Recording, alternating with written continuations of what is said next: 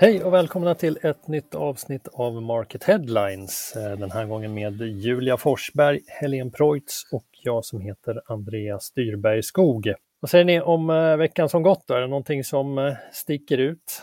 Nej, inget liksom sådär särskilt som kommer upp direkt. Det går ihop lite allting. Det har varit en normal nyhetsvecka får man säga. Det syns ju på topplistan också. Det är väldigt jämnt i toppen. Men vi har valt ut 3 heta nyheter där som vanligt. Det handlar om 2 jättar i branschen och en het utmanare kan man väl säga.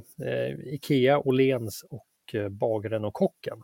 Vi börjar i toppen på listan, alltså den artikel som har fått mest klick på market.se under veckan, och där hittar vi Ikea. Det var ju för ett år sedan ungefär så kallade de till en presskonferens och berättade att de hade stora planer för Stockholmsmarknaden. De skulle renovera sina varuhus och etablera 4 nya butiker, men sedan dess har det varit ganska tyst om etableringarna fram till nu. Häromdagen berättade de att de öppnar en planeringsstudio i Bromma där kunderna då kan få hjälp att planera och beställa olika inredningslösningar. Men då återstår det alltså 3 etableringar från Ikea i Stockholmsområdet de kommande åren.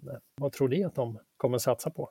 Det är svårt att säga, men vi har tittat lite och botaniserat i deras pressmeddelanden och tidigare artiklar som vi har skrivit om deras satsningar. Och man kan ju liksom gissa sig till lite grann utifrån det att det kanske blir lite mindre storlek på de här varuhusen. Man har ju satsat på sådana här cityvaruhus i en rad storstäder som New York och Tokyo, Moskva, London, Paris. Där man har ett fullt sortiment men på mindre yta, och man satsar även på snabba leveranser. Man vill öka tillgängligheten. Så det är väl en gissning.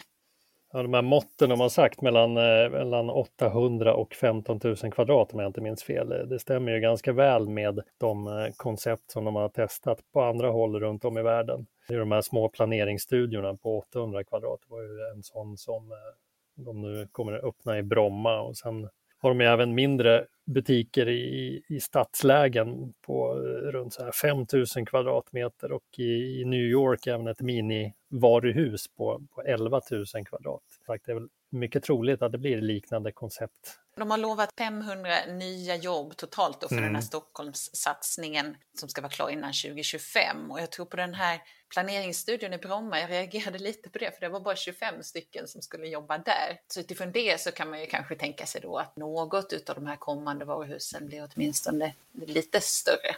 Sen öppnar de även en second hand-butik i Eskilstuna här.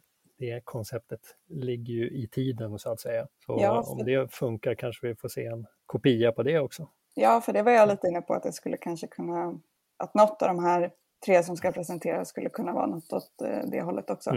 De har ju väldigt ambitiösa klimatmålsättningar måste man ändå säga. De pratar ju om man ska ha ett positivt klimatavtryck. Alla produkter som designas ska ju då, de ska designas enligt de här principerna, cirkulärt och förnybart och återvunnet. Ja, den här second hand-butiken är väl en del i den satsningen. Får du se 3 butiker kvar som sagt som de ska öppna fram till 2025. Nu tar vi och går från en etablering till en nedläggning. Åhléns sista Beauty Bargain-butik stängde ju här i veckan. Berättade ju i december tror jag det var att de skulle skrota den satsningen. Det var alltså en lågprissatsning på skönhetsprodukter. Vad tror ni gjorde att de la ner den satsningen? Så jag tänker på 3 saker egentligen. Dels det som de själva kommunicerat lite tidigare, att pandemin har gjort det, alltså läget tuffare. Sen också konkurrensen på marknaden, att det redan finns ett flertal skönhetsaktörer. Under senaste åren har det också kommit allt fler e-handelsaktörer, och samtidigt har ju många modekedjor ett visst skönhetsutbud och även dagligvaruhandel och apotek, så det kanske helt enkelt inte fanns utrymme för det här konceptet. Men sen så tänker jag också att de har ju kört 2 parallella lågprissatsningar med Beauty Bargain och Åhléns Outlet. Så det kan ju också vara så att man ser att det är mer effektivt att bara satsa på ett av koncepten. Jag tänkte också på det, för de här orterna där man hade Beauty Bargain, det var ju i Väla bland annat och i Umeå om jag inte minns fel, och Frölunda Torg. Och på alla de orterna så finns ju Åhléns Outlet. Det kan ju vara så att man liksom Jag vet i Väla finns det ju ett vanligt Åhléns varuhus också, och att det helt enkelt blev för mycket då om man skulle ha 3 Åhléns koncept under samma tak.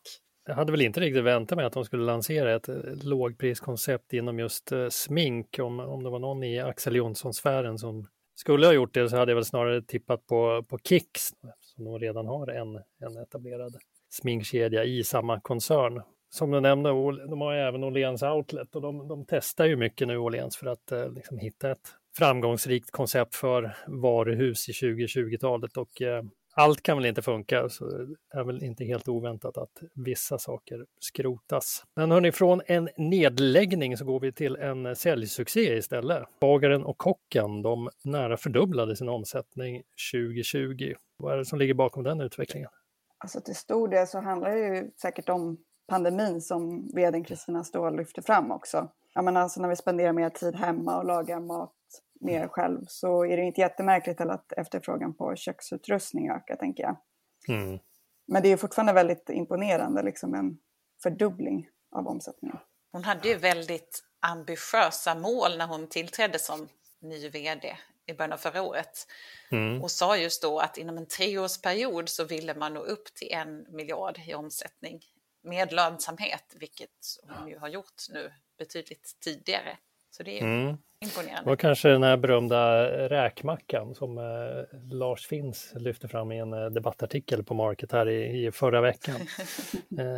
E-handeln åkte räkmacka under pandemin. Det är ju helt klart att Bagaren och Kocken har gynnats av det. Det är starkt att de även stärker lönsamheten. De har ju gått med förlust under flera års tid, men Kristina Ståhl där klev in och lyckades vända även den utvecklingen. Det är väl en liten revansch för henne, kan man säga. Hon var ju hyllad på MQ för flera år sedan, men sen fick hon lämna när utvecklingen vände ner där, och nu har ju Bagaren och Kocken fått ett ordentligt lyft här under hennes ledning.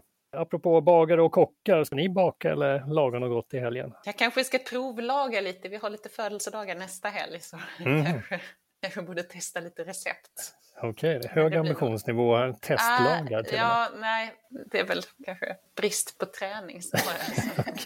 Julia då? Nej, jag har inget sånt inplanerat faktiskt. Ja, allt planerat in i minsta detalj. Det blir risotto med svamp ikväll och röding till lördagmiddag. Ja, det låter gott. Ja, och med det avslöjandet så sätter vi punkt för Market Headlines den här gången. Vi hörs igen om en vecka. Trevlig helg så länge. Trevlig helg. Trevlig.